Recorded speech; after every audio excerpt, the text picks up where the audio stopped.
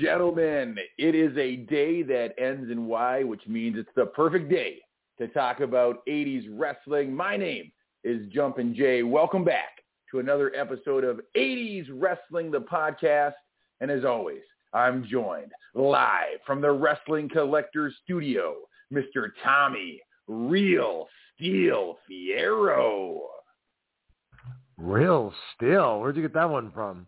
Well, the topic of the day is 15 feet high, solid steel cage. And so I thought no better way to introduce you than as the Real Steel, Tommy Fierro. Steel, S-T-E-E-L. Not like you're stealing second base. I'm talking steel cage type steel. Gotcha. Tommy, how was it? Tough start to the show because tough week, tough news for wrestling fans. And I know you were a huge fan of this gentleman as a child. Wrestling fans all over the world suffered another tremendous loss. Paul Orndorff, Mr. Wonderful, left this earth earlier this week. Tommy, I know you were a huge fan of his. He was a big part of your childhood and your passion for wrestling. How did that news hit you? How are you doing? Probably the same as every other person listening to this podcast right now. You know, we grew up watching these guys, and I've mentioned it here on the show a few times in the past that my favorite angle ever was when Paul Orndorff turned on Hulk Hogan and went with Bobby Heenan. And just the build up to that match was second to none. The angle, where they're on he's on the telephone trying to get a hold of him, and they have the warm up match against the Moondogs, and then they wrestle against Stud and Bundy. And it as a kid, not knowing the inner workings of the wrestling business, there's no internet or even newsletters at that point. Sitting at home watching that match and seeing Orndorff turn on Hogan, to me, it was like the world stopped. And I mentioned this here on the past on the show. I remember exactly where I was when it happened. I was sitting on my aunt's couch. There was a family party outside, and I just remember sitting there by myself watching this, and it was like time stood still, man. I was in such disbelief that Paul Orndorff would turn his back on Hulk Hogan and go with Bobby Heenan. And they did such a great job building up to that climax and the aftermath also with, them guys working the big event in Canada. And then also, and it's a perfect segue in today's episode. We are talking about the greatest steel cage matches of the 80s. And obviously the big blue steel cage was something that both myself and you, Jay, were huge fans of.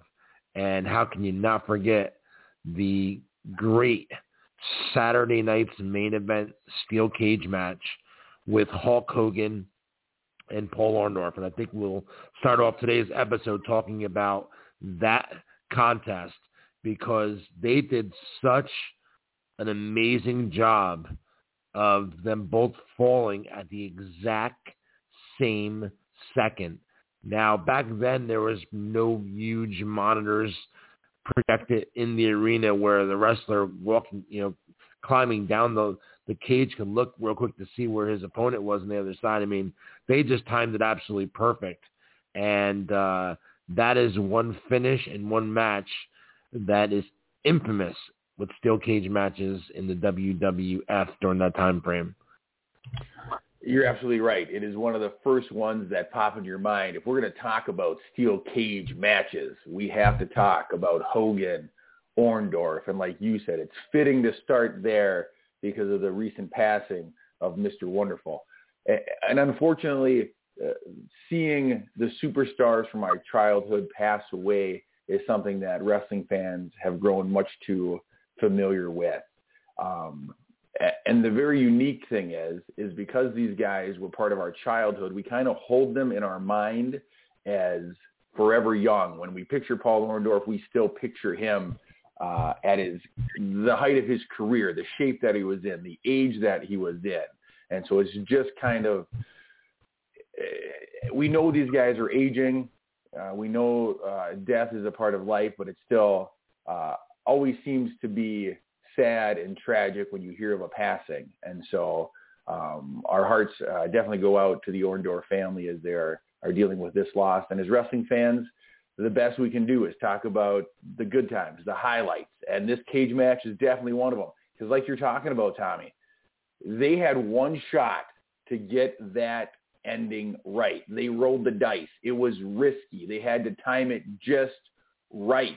And there are fans on both sides of the cages watching each wrestler drop. And you know, if it wasn't perfectly in sync, if it was off enough that you could notice it, they would have been pointing, they would have been shouting it out. And so what a risk to say, this is going to be our finish. We're going to come down at the exact same time. We'll have some hubbub with the refs, and we'll have to restart the match. But what a huge compliment that is to Mr. Orndorff. Normally in this time, Hogan's going over clean on people. But the fact that they had them drop at the same time and had to restart the match gives credit to Orndorff and the character he was and the belief that Vince McMahon had in him and their feud to have it end that way just to get restarted. Absolutely, man. And like I said, you hit the nail on the head perfectly. You know, us growing up as fans of wrestling, we want to remember them the way they were. But obviously everyone ages and everyone grows old. And that's a big reason why I do my 80s wrestling cons, Jay, and I do the virtual signings and signings with 80 guys, and why I spearheaded 80s wrestling social media platforms is because we want to hold on to our childhood. And, that's the best way I can pay homage to something that was such a huge part of my childhood, wasn't a big part of it. It was my childhood, wrestling. And the best way that I can, pay back all those memories it gave me is by giving them to someone else. And Paul, I actually had the pleasure of having Paul on 3 different conventions throughout the years. And I believe that I was the last convention that he ever did. It was in October of 2019. And I want to say this real quickly. What a great friend Brian Blair is, always has been, and will be to Paul Orndorff. He actually flew because I had the Killer Bees and Paul Orndorff on the same convention, and this is in October 2019. Brian Blair flew from Florida to the Atlanta airport to meet Paul Orndorff at the Atlanta airport, and then got on a plane with Orndorff and came from Atlanta to New Jersey. And that was back the same way. He went back to Atlanta, made sure Paul got there safe, and then hopped on another plane to get back to Florida. So Brian Blair was extremely, extremely close with Paul, and I believe they were best friends. And I just wanted to share the story with everyone and just know how special Paul was to everybody. It's great when you hear that people in the industry still have that close of a relationship or still that tight with one another and go out of their way to make sure that another one of their brothers is doing well. And so that is a fantastic side story, Tommy. Thank you for sharing that with us. Very cool that you got to meet him on multiple occasions, and the fact that your convention most likely was the last one he visited, because after that convention, the pandemic hit and conventions were kind of shut down. And so that's a very kind of cool piece of history with one of your favorite wrestlers that you have. So that's awesome, Tommy. Let's talk about steel cage matches, Tommy. And I just want to I have a feeling I know exactly where you're going to come from, because I think we're on a similar wavelength along with other fans of this era. But I just would love to know your thoughts on what a cage match meant in the 80s and early 90s compared to what they mean today. How has that changed in your mind? What are your thoughts on cage matches then versus now? It's completely and totally different, man. Back then, when you put that cage up around the ring, it meant something. And that was an automatic main event at a house show, live event they call now. And it was the big blow-off of a feud, and back then, remember, feuds lasted 6 months to a year, sometimes even longer. So, after a while, and they always took their time telling the stories back then because it was a different time frame, and you were able to, tell a more detailed, complex story and let it play out for a while. And at the end of that road, if the feud was hot enough, you would get the big payoff of them stepping inside a steel cage match. And many times, you have a heel manager that was managing the wrestler, and the cage prevented the manager from, interfering or getting involved in the match. Sometimes a cage match was booked that way to keep the outside interference. But, cage matches were gigantic in the 80s. They meant everything. There was no Hell in a Cell back then. There was no Money in the Bank back then. There was no, Elimination Chamber back then. All these big gimmick matches of today. The gimmick match back then was a steel cage match or a battle royal. A battle royal was really, really important to the card back in the 80s. And we can talk about that for a different topic, battle royals of the 80s. That would be an interesting episode as well. But a cage match, man, it was a box office phenomenon back then. You throw up those words steel cage on a poster or put it on the marquee, you damn well sure know that fans are coming out because they know they're going to see something special. And I wish it was like that today. They put a cage up now. It doesn't really mean anything. Unfortunately, I wish that it could or it would, but there's just so many different aspects of it today. They do the War Games now in NXT, and the War Games is obviously something we'll talk about. Talk about greatest cage matches of the 80s. We got to talk about that. But they have, getting back on track, they have War Games for NXT. They have Hell in a Cell. They have Elimination Chamber. They have Money in the Bank. They have all these different gimmick matches now where a cage match kind of, unfortunately falls down the ladder when you're talking about the importance of a gimmick match in the year 2021. A Hell in a Cell is obviously, bigger than a regular steel cage, and so is an Elimination Chamber.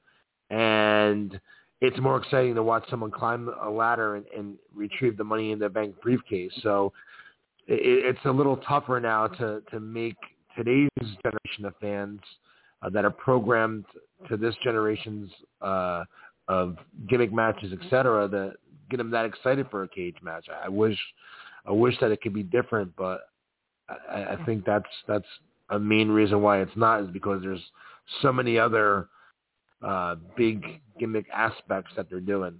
At least that's my opinion. What do you think? I think you're right. I think it's one of these scenarios where the more you see it, the less special it becomes.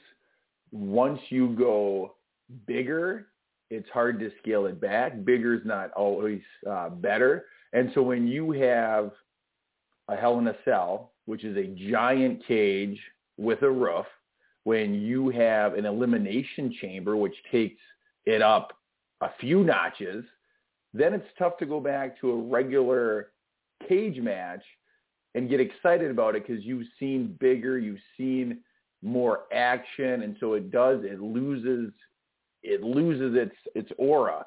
But back in the 80s, back in the golden era of wrestling, like you said, it was the only gimmick match.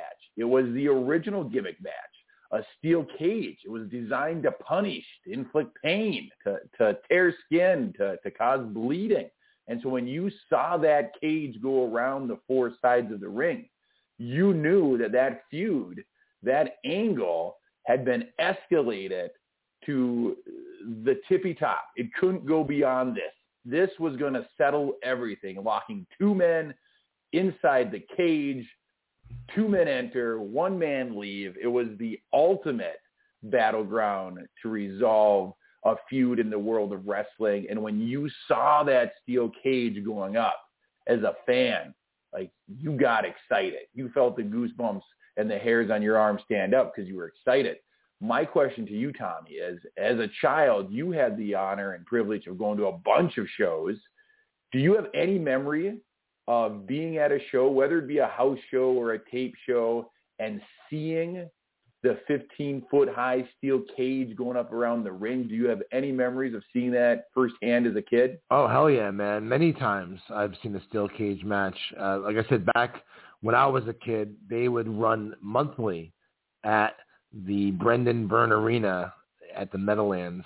It went on to become Continental Airlines, Izod Center, et cetera. But back then it was Brendan Byrne Arena, and they had a lot of steel cage matches back in the day. I remember seeing Hogan and Adrian Adonis. I remember seeing, there was a lot. I'd have to Google and look at old lineups of WWF at the Meadowlands, but I never missed a show. My parents took me every month as a kid. So yeah, there was many times I saw steel cage matches there, and the cool thing was back then, being a kid, Jay, you know, when you first get into the arena, you give them your tickets, you go in, you go to the souvenir stand, of course, first, to get your T-shirts and your programs and merchandise, etc. And I'm sure my parents must have loved that because I wanted everything. I'm sure you did, and everybody else did too. I would want it even more now, man, if they can produce that merchandise. So yeah, you go in, you go to the concession stand and get your your food and your program and your drinks and all that stuff, souvenirs. And then when you got into the arena to go get to your seat before the show starts, you look up and you see a cage hanging over the ring. Oh no, that wasn't. They didn't do that back then. They built the cage. What am I talking about? I'm thinking, you got me thinking Hell in the Cell. But back then, I lost my train of thought. What I wanted to say, what was cool was you got to have them watch them put up the steel cage before the main event. They would take an intermission or say we'll be right back, and they would put up the steel cage. And it was so cool to watch them put up the steel cage because you knew that two wrestlers were about to go in there and collide.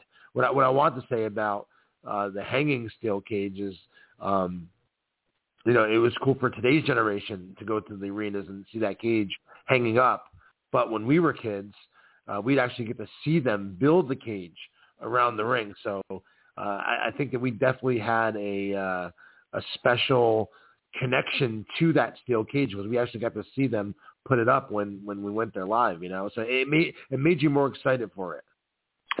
And anytime you're at a live wrestling show, there's electricity in the air. It just feels, you can feel it. It feels different in that environment. But then when you see the cage being brought out and put together, like the electricity in the air, it grows. It's just a different feeling. And you're about to witness something special, something unique. And so it was an aspect of pro wrestling in the 80s that just, it took an already enjoyable product and it kicked it up a notch, and I love everything about it. And the history of cage matches, they start with basically chicken wire, then they move to like a chain link fence, and then at least in the World Wrestling Federation, they went to the big blue steel cage, and then they're back to like a chain link fence style.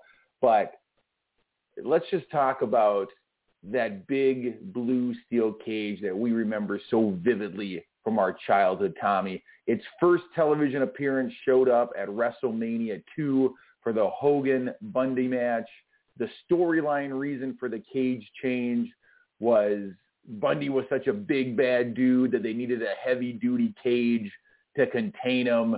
The real reason had more to do with chain link fence cages are just tough for big wrestlers to climb. And at this time, you had to escape the cage to win. Both feet had to hit the ground to be declared the winner, either through the door or over the top. And Bundy wasn't going to be climbing a chain link fence.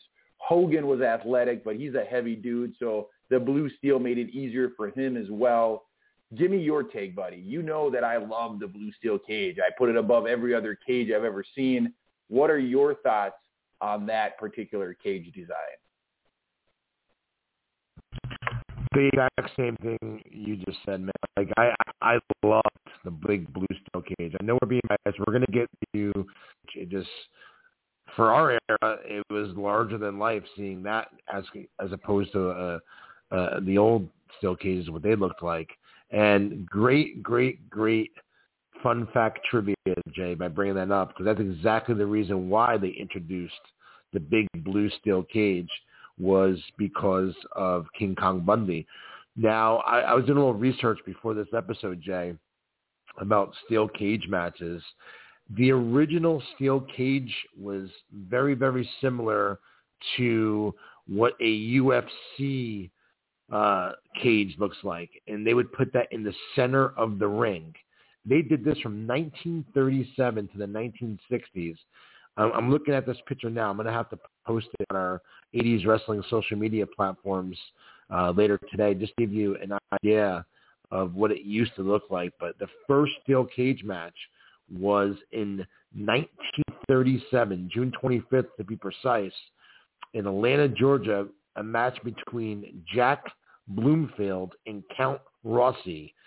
That was the first ever steel cage match. And that circle cage that they put inside the ring lasted until the 60s, where then they introduced another cage, which would be like a wiring type of it would be like kind of wiring instead of like the chains instead. And they did a lot of steel cage matches in the 60s and the 70s. And then, they go on to make the cage look more modernized as a cage. And then, the game changer for me with steel cage matches, and I guess we can get into this now, was seeing Jimmy Superfly Snuka climb on top of that steel cage and jump off of it. That to me is what really, really, really, really, really put steel cages on the map. What's your take on that? That is such an iconic moment in the history of wrestling, and we can all visualize that. Jimmy Snuka flying from the top of the steel cage, delivering his Superfly splash. And wrestlers like Mick Foley do a great job of saying, like, that's a moment that lives in their brain. And that's one of the moments that motivated him to become a wrestler, because of the way Jimmy Snuka captivated the crowd during that move. And again, this is an example of bigger is not always better. Less is sometimes more. Jimmy Snuka, when he would do that move from the top turnbuckle, that was fun to watch. That was intense. And then when he took it up, and he just didn't climb to the top and do the move as like a throwaway high spot. He climbed to the top rope, and then he turned and he kind of looked at the top of the cage, and the crowd started buzzing. People started getting on their feet, and then he climbed to the top and stood on it and flashed his hand symbols, and then he leapt into the air. It is such an iconic moment in professional wrestling that unfortunately is hard to reproduce today, because there's so many high flyers and so many impressive aerial moves that simply splashing from the top of the cage probably would not get the same reaction as it did then. But that is a moment that lives in the minds of wrestling fans, because that was something you never saw before. You don't see every day. It was unique. It was a big move. It has its place in wrestling history, Tommy. Absolutely, man. And we have to make mention, another thing that has its place in wrestling history in the 80s is the NWA War Games, which was an unbelievable concept that they came up with in 1987. And they debuted it on July 4th of all days at the Great American Bash. And it was designed by Dusty Rhodes, the War Games, and it was specifically designed for battles between the Four Horsemen and, the babyfaces, led by Dusty Rhodes, et cetera, on that side. And, that concept stayed around for many, many years. And, all the way to, 2000, where they did it. And then, War Games was brought back a couple of years back by, NXT. which, I'm happy they did because it was an amazing concept. It has name value. You hear War Games, especially if you're an old school wrestling fan, that captivates you, hearing that War Games. And me being a WWF fan, gigantic WWF fan from back in that day, and you were Team WWF all the way, there was only certain things that would make you turn your head when you didn't watch NWA on a regular basis, and that for sure was one of them that you would be interested in seeing, because it was something totally different than what WWF was doing at the time, and it was cool. There's not just one ring, there's two rings, and there's a cage big enough for both rings. Like, they one-upped the concept, and it was very successful, and I'm happy to see them still doing it in today's day and age. Listen, that I am a WWF guy. That's what I grew up on. I loved World Wrestling Federation. But I will be honest with you. If we're talking the greatest cage matches of all times, I would say the majority of them take place outside of the World Wrestling Federation. The NWA knew how to do cage matches that were great storytelling. They had guys like Ric Flair, Kerry Von Erich. They had guys who were great wrestlers, who could tell a story, and they weren't limited by being put into a cage. It enhanced their stories. The blood, the color that Ric Flair used to get in that blonde hair of his in a cage match. Great cage matches, NWA. The War Games. I just got done saying that bigger is not always better. This might be the exception to the rule because it was so innovative at the time to have the two rings, the cage with the top on, similar to Hell in a Cell. But I don't know, man. It felt special at the time. And then when you would go back to just a regular cage match, it didn't seem like you were missing out on anything. So I don't know what about the War Games was able to go bigger, but yet make it meaningful and make it enjoyable. I feel much better about a War Games match than I do about Hell in a Cell or Elimination Chamber compared to the old Big Blue. But the NWA, when it came to cage matches, had some of the all-time best, Tommy. Absolutely, man. And like I said, I'm Team WWF with you back then as a kid. So yeah, you have to take off your hat and tip it to portions outside of the WWF, because like you just mentioned, probably the famous and most classic and bloodiest steel cage matches probably took place outside of WWF. I mean, and you look at Puerto Rico. How about some of the bloodbaths between, say, Abdul the Butcher and Carlos Colon in steel cage matches, or other bloody steel cage matches there? Or you look at the NWA, Ric Flair and Harley Race at Starrcade 83, or, Magnum TA and Tully Blanchard at Starrcade 85, or like you just mentioned, Kerry Von Erich and Ric Flair when they had that Christmas Star Wars in 1982. So, or the Wrestle Rock, I remember AWA Wrestle Rock 86, it was the Road Warriors against the Birds. I mean, there's so many classic matches outside of WWF that was steel cage matches, and not to take anything away from WWF, because they put on some great steel cage matches as well. And like you mentioned, the one with Hogan and Bundy from WrestleMania 2, which was the introduction of the blue steel cage. That match was so, and is still so, underrated. And I'm so happy that you brought up that point that they introduced the blue steel cage because of Bundy. For that, and I know I've mentioned this on the show in the past, and I sound like a broken record at this point, but I gotta say, I can't believe Bundy's not in the WWE Hall of Fame, especially considering that he was the main event of WrestleMania 2, and that blue steel cage, man, it brings back great memories. Hogan and Orndorff that we just mentioned about at the top of the program, but about Hulk Hogan and Andre the Giant inside a steel cage at WrestleFest 88. Man, imagine if that was, I know they went a different direction with the title tournament at WrestleMania 4, but imagine that didn't happen and they did the Hogan-Andre rematch, which they did in the actual tournament itself.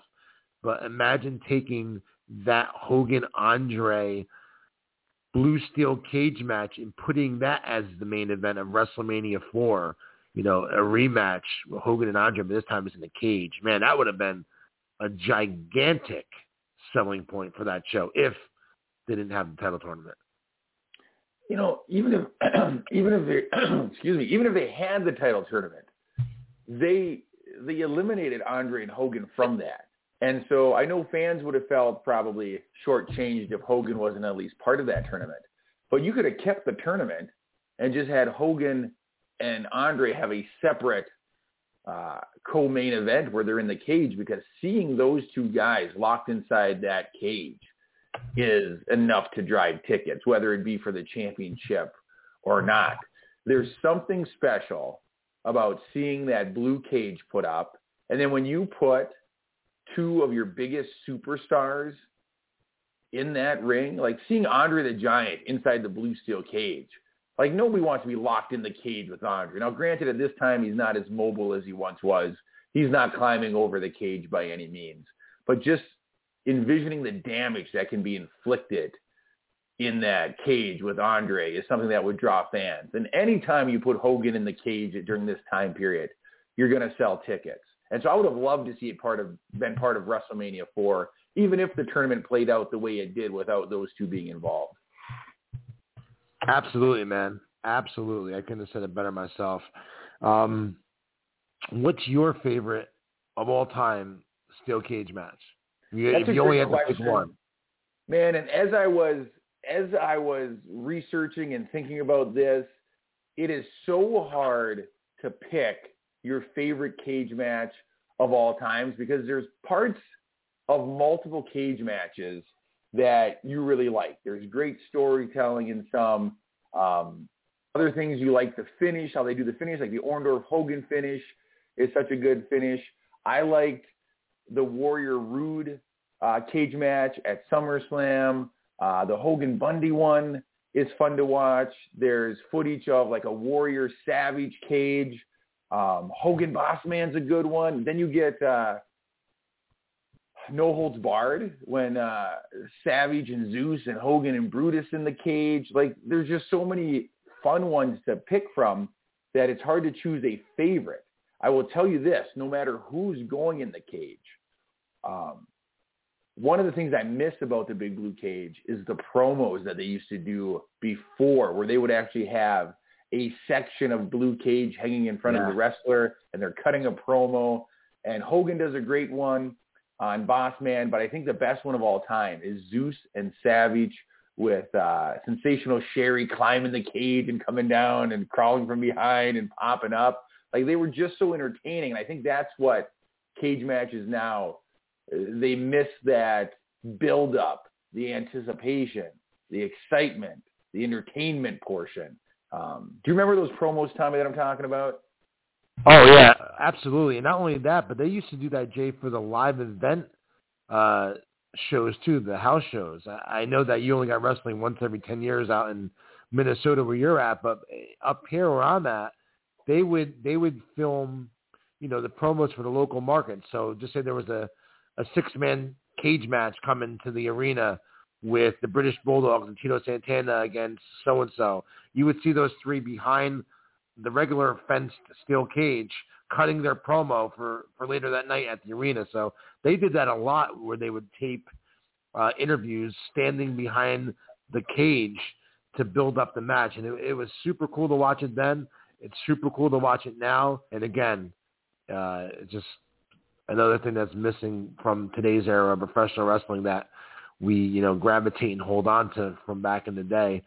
And you're talking about matches that I saw live that were in the steel cage, Jay. One that I remember I just thought of was actually in Madison Square Garden. I remember being there to see superstar Billy Graham against the Natural Butch Reed inside of a steel cage I saw.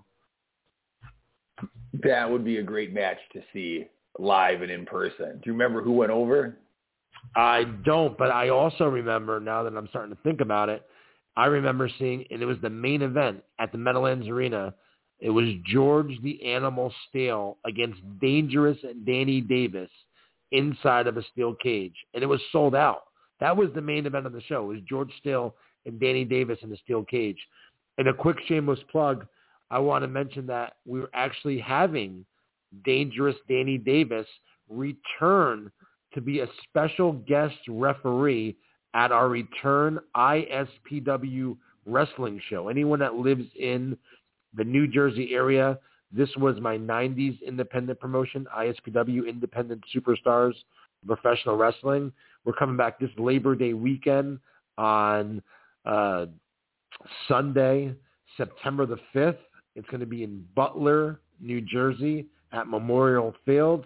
We have all the information for it up on, and you want to see the poster for it also, it's up on our website, 80swrestlingcon.com.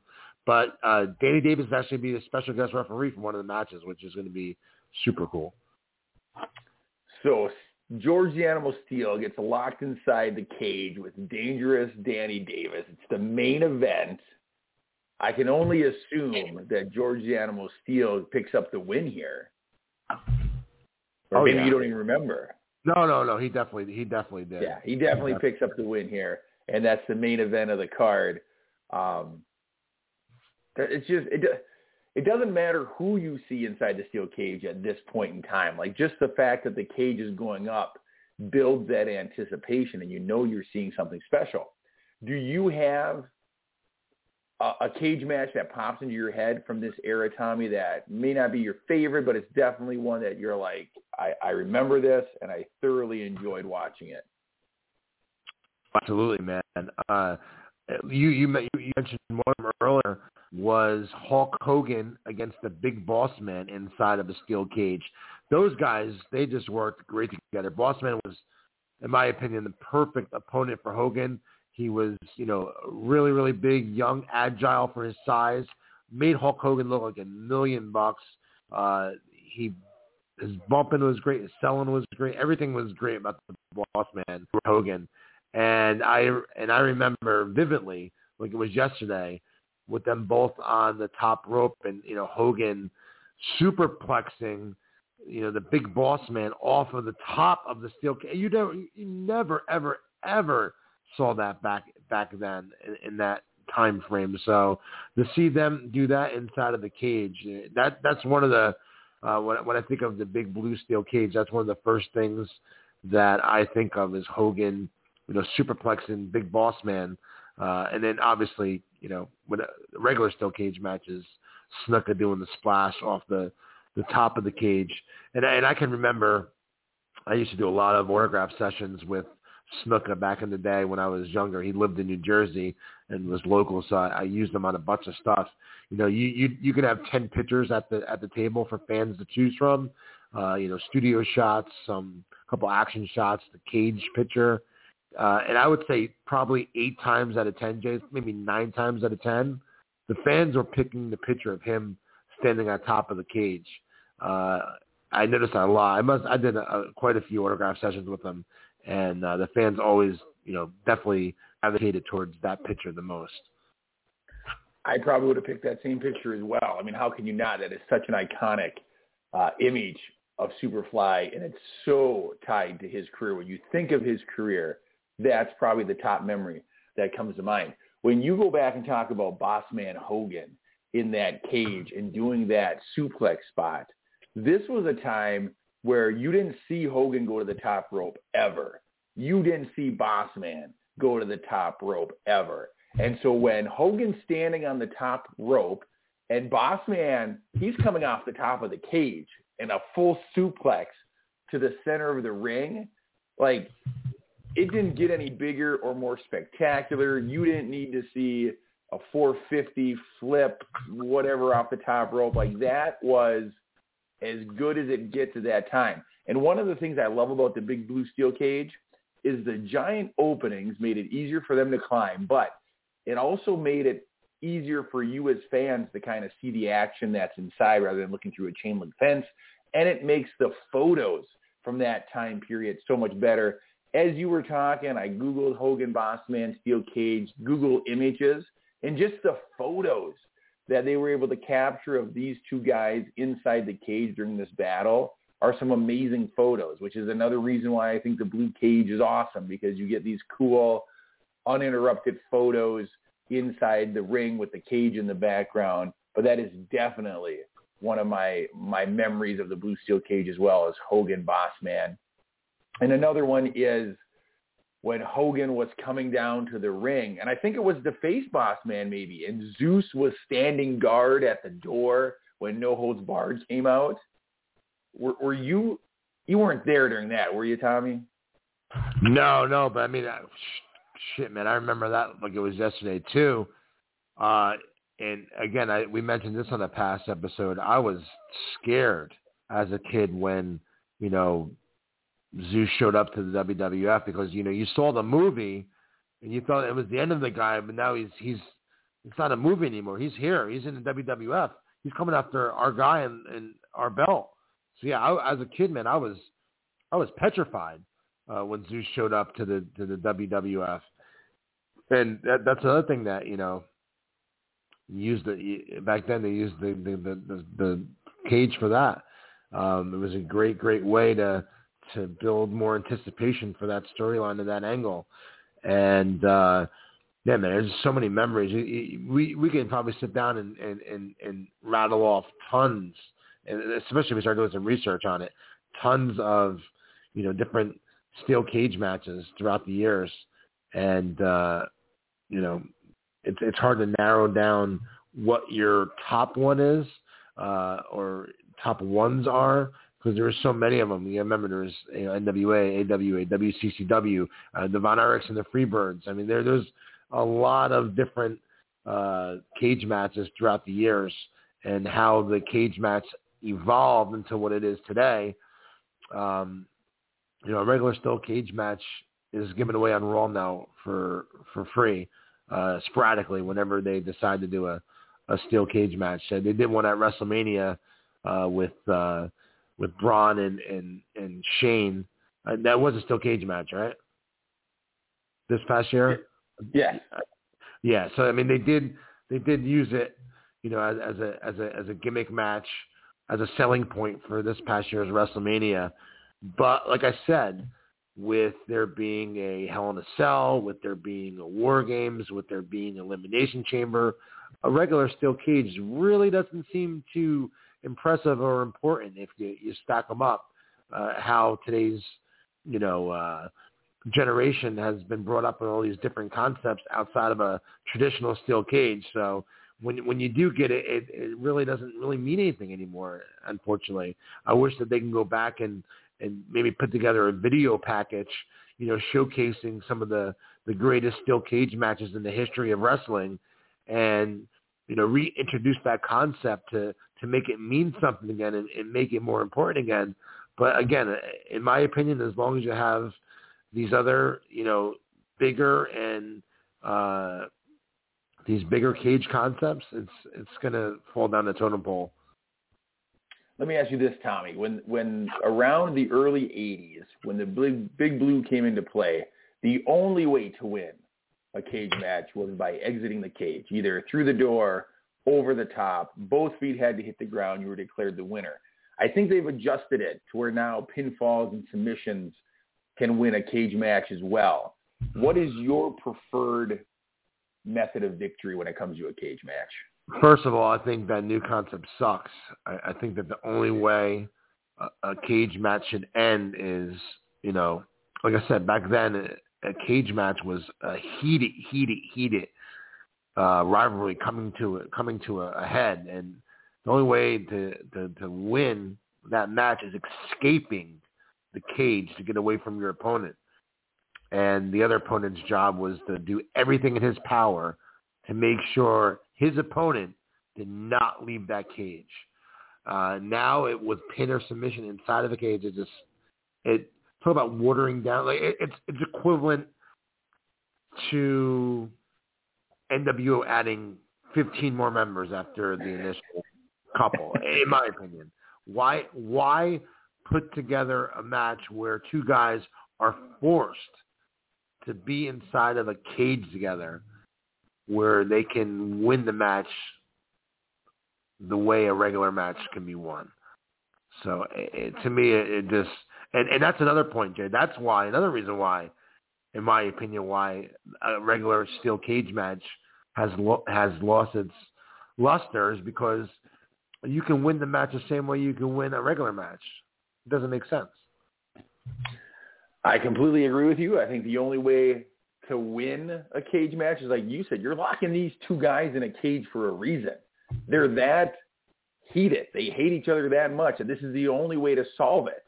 And so if you're just going to have a pin or a submission, you can do that in a regular match. A cage should be 2 men enter, only the victor leaves, and the loser's left in the ring having to collect himself. Let's talk a little bit. Real quick, I want to say, and I'm booking off the top of my head. I didn't put no thought into it whatsoever. I'm just thinking. I'm thinking out loud right now. Just say you had, something happened where Roman Reigns was cutting a promo saying how he, is the greatest guy to ever come out of NXT, and how he was the star of the Shield, and how Ambrose and Seth Rollins were just riding his coattails. Whatever the angle is, which gets Seth Rollins to come out and he can go babyface and feud with Roman for the title, and you have Seth get fucked. They work another match. Seth gets fucked again by Heyman. Another one. You think this time Seth definitely has it. He gets fucked again by Heyman. Now it gets to the point where the only way this match can officially happen without interference is putting these guys inside of a cage where Paul Heyman cannot be involved in this match whatsoever. Like I'm literally thinking out loud. I'm not putting any time or effort into this storyline, but I'm just using it as an example. A cage match can mean something if you present it in a way where it means something. I mean, wrestling fans are a lot smarter now, both mentally and looking at the dirt sheets and the websites and all that stuff. So they know more. But you can still, if the story is right, you can still guide them in the direction that you want to guide them in 2021. It can be done. You have to be able to tell a compelling story, though, to get there. And, if you tell a story behind two guys, whoever they are, having such hatred for each other and such despise for each other, and we need to have this come to an end. And the only way to do that is by putting them inside of a cage, locked, shut. And the only way that two men enter, one man leave, it's not a hard concept to sell. I don't get it. It's good storytelling takes time, and I think in today's world, everyone's so worried about people choosing to watch other things or losing fans. That they hesitate to take the time to tell stories, when really that's what true wrestling fans hunger for. We want storytelling that brings us into the storyline, that makes us care about it. That's what separates wrestling from the 80s and the 90s from now, is we're just not invested because there's nothing to invest in. Great storytelling takes time, and that's what we hunger for. Now, let me ask you this, Tommy. Not known for tremendous in-work ability is the Ultimate Warrior, but he had his great run, and he has his place in wrestling history. He had one of the most famous WWF cage matches at SummerSlam 90 against Rick Rude. Here's what I loved about it, is we saw Rick Rude feud with Warrior over the IC title. And so now when Warrior captures the grand prize, the world title, Rick Rude, of course, comes knocking. He wants to reignite this feud, and we've seen it. And so what do? They lock them inside a steel cage. And Rick Rude is one of the best workers in the history of the business. They have a great cage match. What are your thoughts about this match from SummerSlam 1990, Rude Warrior steel cage. I loved it, man. It was awesome. And Rick Rude was a great opponent for Ultimate Warrior. They had a really, really good run. As you remember, you know, the pose down between those two, which was at the start of their feud. Those guys worked really, really good with each other. It just goes to show you how good of a worker Rick Rude was. But yeah, that's the perfect example. Like that feud lasted a while. It went from them doing the pose down to Rick Rude, you know, beating him for the title, and then, you know, Warrior becomes the champion. Now they're, you know, having, you know, another match. So yeah, I mean, that was a perfect climax for that storyline. Was a steel cage match with those two. Well, that's a perfect example. Did we ever see? And if we saw it and I'm not thinking of it, you're gonna make me feel inadequate here. But did we ever see a Savage Hogan one-on-one blue cage match? I'm not sure if it was a blue cage match, but I remember they had cage matches in the past. I believe it was a regular steel cage match. I've seen it in the past. I might have been there live. I know they did it in WCW. I know they did the Zeus Savage Hogan Beefcake one. I just can't. That would have been a great blow off to a feud, having Hogan Savage inside the cage around that WrestleMania 5 time. That would have been fun. Oh yeah, absolutely, man. That would have been a lot of fun. But yeah, they definitely did Hogan and Savage in cage matches. And it just came to my head too, thinking about cage matches. I remember seeing Hulk Hogan against the One Man Gang in a steel cage match also at the Meadowlands Arena when I was a kid.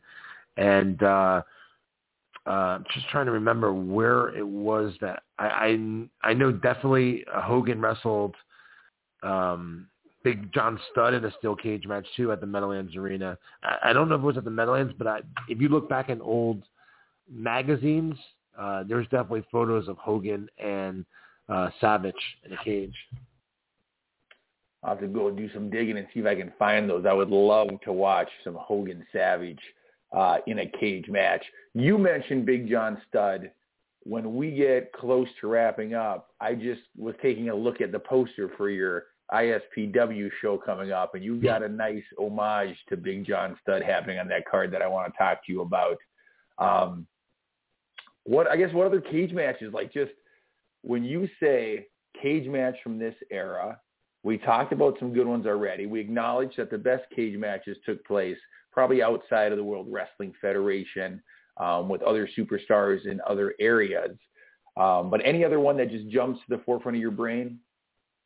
I mean, I think we covered, you know, a lot of them. You know, I think the most for me, the one that I remember the most wasn't necessarily the greatest steel cage match of all time. Like you said, a lot of those happen outside of the WWF, but probably my favorite, just, you know, from that time frame being a child, was that Hogan Paul Orndorff steel cage match, because it was prime time, man. It was on Saturday night's main event. It was a pretty big deal, and like you said, you know, the risk they took with I mean, what happens if Orndorff, you know, jumped 3 seconds sooner than he was supposed to, and what would happen? They would have to. I mean, it was taped back then, but they would have probably redid it. But for the live audience to see that, so I mean, they did a really great job building that up. But yeah, I guess for me, man, just because I'm from that WWF golden era time frame from 86 or 85 to 92, like a lot of us are, that blue steel cage was, you know, the most memorable for me. And I would say, you know, like you said, it was taped, so they probably could have redone it if they needed to, but then you don't get the live reaction that you got. The fans have seen it. They understand what you're trying to do, so they're not going to give you the same excited response that we got. And so the fact that they rolled the dice, and not only that, but that they trusted each other, because either Hogan or Orndorff could have intentionally dropped first, you know, but they did it perfectly. And they have that clip where they splice the tape together side by side and you see both their feet on the ground and they got the time stamp above it. It's such a cool photo, such a piece of wrestling history. And I agree. To me, the blue steel cage is what pops to mind when I think about cage matches. Not only because I grew up in this era and that's what I saw on TV, but like the LJN ring came with a blue steel cage, and it just captures that moment in time that we fell in love with the sport. And so I absolutely love the blue steel cage. Any parting thoughts on cage matches before we talk about what you have coming up? Because you have some very cool stuff coming up at the Wrestling Collector and your wrestling show, and also a virtual signing at the end of the month that I'm looking forward to.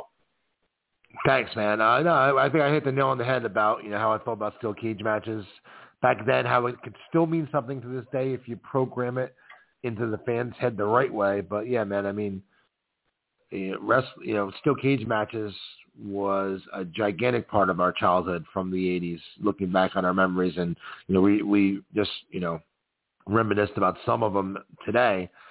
So I think it would be real cool if all of us, me and you too, Jay, and the listeners tonight, when you're relaxing at home, on your phone, scrolling through your whatever outlets you use social media for, jump on YouTube real quick and type in a steel cage match from the 80s, and everyone, let's all watch a steel cage match tonight. I dig it. Absolutely. Or whenever you're listening to this. That's right. All right, let's jump into what you have coming up this month, heading into the end of the summer, when it comes to your world of 80s wrestling. The first thing I know that is on the top of the 80s wrestling page when you go there is you have a couple of female superstars coming in person to the Wrestling Collector. Tell me about it, Tom. Are you excited about this? No, I'd rather look at Brooklyn Brawler and Bastion Booger. Hell yeah. Yeah, we have Summer Rae and Tanel Dashwood's going to be at the store doing a signing next Saturday, which is Saturday, July the 24th, at the Wrestling Collector, located at 2772 State Route 23 in Stockholm, New Jersey, 30 minutes north of Wayne, New Jersey. For those that don't live in the area, I might not be familiar with it. It's only 30 minutes north of Wayne, Stockholm, New Jersey. Summer Rae and the former Emma will be there with UFC legend Dan the Beast Severin. All three of them will be signing autographs, taking pictures at the Wrestling Collector on July 24th. Now, we just found out the following week, on Sunday, August 1st, we are going to have The Godfather / Papa Shango live in the store, signing autographs and taking pictures on Sunday, August 1st, and then the virtual signing with him for all of our, regular customers on 80swrestlingcon.com. That'll be on Monday. So we're doing in-store with him on Sunday, the live virtual with him on Monday, August 2nd. And then the following week after that at the Wrestling Collector on August the 7th, Saturday, August the 7th, we're going to have WWE Hall of Famer Greg the Hammer Valentine is going to be at the Wrestling Collector as well. So we got 3 weeks in a row of signings at the Wrestling Collector. Again, July 24th, the girls with Dan Severin. On August the 1st, we are going to have The Godfather. And on August the 7th, we're going to have Greg the Hammer Valentine. Virtual signing-wise going, our next one is the end of this month, the last Monday of July, with Dean Malenko. That's going to be a really, really, really interesting one. He hasn't done too much stuff that I'm aware of, so it'd be real cool to have him. And then our August for our virtual signings, man, are just off the chains. We have The Godfather on the 2nd of August. We have Mark Merrow on August 16th. And then August 27th, the big one, Jay, Virtual Mania 2 Attitude. We are going to have Mark Henry, Billy Gunn, D'Lo Brown, and the Headbangers, all on Sunday, August the 22nd. It's an all-day-long signing, Virtual Mania 2. This is a crazy summer for you, Tommy, and for wrestling fans. The amount of talent you were able to book for this summer absolutely blows my mind, and it's all leading up to your return of the ISPW Independent Superstars of Pro Wrestling show that you have taking place in September. Let's talk real quick about this show. You've got not one, you've got a handful of WWE Hall of Fame legends. You got Sergeant Slaughter making an appearance. You got Rikishi making an appearance. You have Dangerous Danny Davis guest refereeing a match on the card. You've got Gilbert scheduled to appear, Crowbar. You've got so many big names. You've got Samu and his nephew Lance, the Samoans. And the thing that jumped out at me when you sent me this poster this morning is you have Big John Studd's son, Big Sean Studd, in a $10,000 body slam challenge, Tommy? Hey, man, ISPW falls under the 80s Wrestling Con brand. So I have to instill some 80s wrestling into ISPW, not only with just the talent, but you're going to see other aspects of 80s wrestling, the stuff that we're missing, the stuff that we want, the stuff that we remember as a kid. I'm going to give it to you in ISPW. So if you live anywhere in the New Jersey area, definitely come out Labor Day weekend on Sunday, September the 5th, Butler, New Jersey. All the information for it is on our website, 80swrestlingcon.com. Yeah, we're going to do a $10,000 body slam challenge with Big John Studd's son, Big Sean Studd, who will have his manager, and the man putting up the money, the winner, Andy Weinberg. So that's going to be one of the feature attractions at the Return ISPW show. And as you mentioned, Sergeant Slaughter and Rikishi will both be doing meet and greets at the event. You can get an autograph and or photo with them. And also Samu will be teaming with his son Lance, and they will be taking on a tag team that is pretty well known up this way called The Now. You're going to have Gilbert going one-on-one with Matt Striker. We're going to have, yes, the Matt Striker from WWF back in the day. We are going to have Crowbar, former WCW star, taking on LSG, who is a hot rising star in Ring of Honor. We are also going to see, for the ISPW women's title, to crown the first ever champion, Vicious Vicky goes one-on-one with Gabby Ortiz. Vicious Vicky, you might know her as the host of all the 80s Wrestling Con virtual signing pre-shows. She will be in action against Gabby Ortiz. The special guest referee for this match, Jay, will be legendary woman wrestler, and she was in the WWF as well, Heidi Lee Morgan will serve as the special guest referee for this match. And like I mentioned, Dangerous Danny Davis, he will be the special guest referee for a match pitting Bull James going one-on-one with main event Michael Mars. Bull James is the former Bull Dempsey in NXT. Fantastic performer. I've known him since he was 18 years old, maybe even a little bit younger. And let me tell you something, what you've seen him do in NXT, it feels in comparison to what he can do in that ring. So if you haven't had a chance to see Bull Dempsey wrestle outside of the WWE umbrella, I can promise you you're in for a treat. This big man can go. He can move. He knows that ring like the back of his hand, and he knows the business like the back of his hand. So he'll be in action against Michael Mars. And Michael Mars is a old 90s wrestler in this area. He was trained by Iron Mike Sharp. He did a lot of extra work for WWF back in the early 90s, enhancement talent, whatever you want to call it.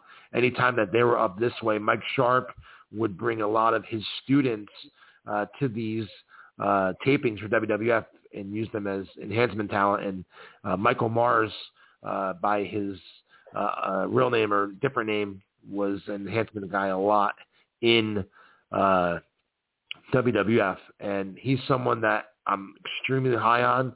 He's a great worker. He's being repackaged with a new name, Main Event Michael Mars.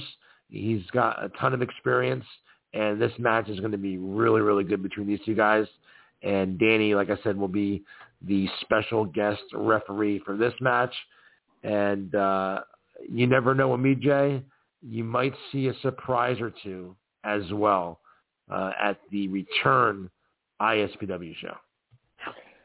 Well, Tommy, don't you be surprised if you see a private helicopter land outside of your show at the Richard Butler School, and I step out in my red, white, and blue shirt, and I climb into the ring with 7 feet, 300-pound Sean Studd, and I press him over my head, brother. I'm coming home with that $10,000. I'll tell you what, Jay. I think as soon as we end this conversation, as soon as this episode is posted, I think you should go and purchase your ticket. Tell your wife, listen, I know it's Labor Day weekend. Tell her you have a very, very, very important business meeting in New Jersey that you need to be a part of. Come up, and we'll have you as the first participant. I'm shooting. I'm not kidding around. You'll be the first participant in the $10,000 Body Slam Challenge. I can't do the helicopter. I don't have your kind of money, but I can definitely have you be the first guy to try and Body Slam Sean Studd if you want to be a part of the show. Don't tell me, brother. Just throwing it out there, bro. Listen, man, I would spend $9,999 to get myself there just so I can come out ahead with that $1 bill after press slamming this giant of a man over my head. Hey, listen, we can make a weekend of it, man. And the day before on Saturday, we could do a 80s wrestling trivia at the store with me and you hosting it. So you've given me food for thought, my man. Dude, let's do it. I'd love to have you up there, brother. Into coming out to the East Coast, brother. You give me your answer next week, dude. You have 7 days and 7 nights to think about it, dude. You let me know next Thursday, right here. I'm down. You got it, man. You fucking come to the New Jersey for the ISPW. I'll meet you there. You come, I'll meet you there. I fucking put you in the cattle clutch. Fucking the Body Slam Challenge. Iron Sick Challenge, motherfucker. No more question.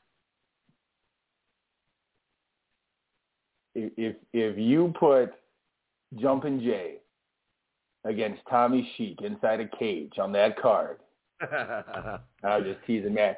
You're giving me food to think about. I will think about it for the next 7 days, and I'll let you know. Otherwise, this Saturday, you could get sued by Disney, but you got the Beauties and the Beast live and in person at the Wrestling Collector. Got some huge virtual signings coming up over the course of this month and next. I'm excited to see everything you're bringing to the table, Tommy.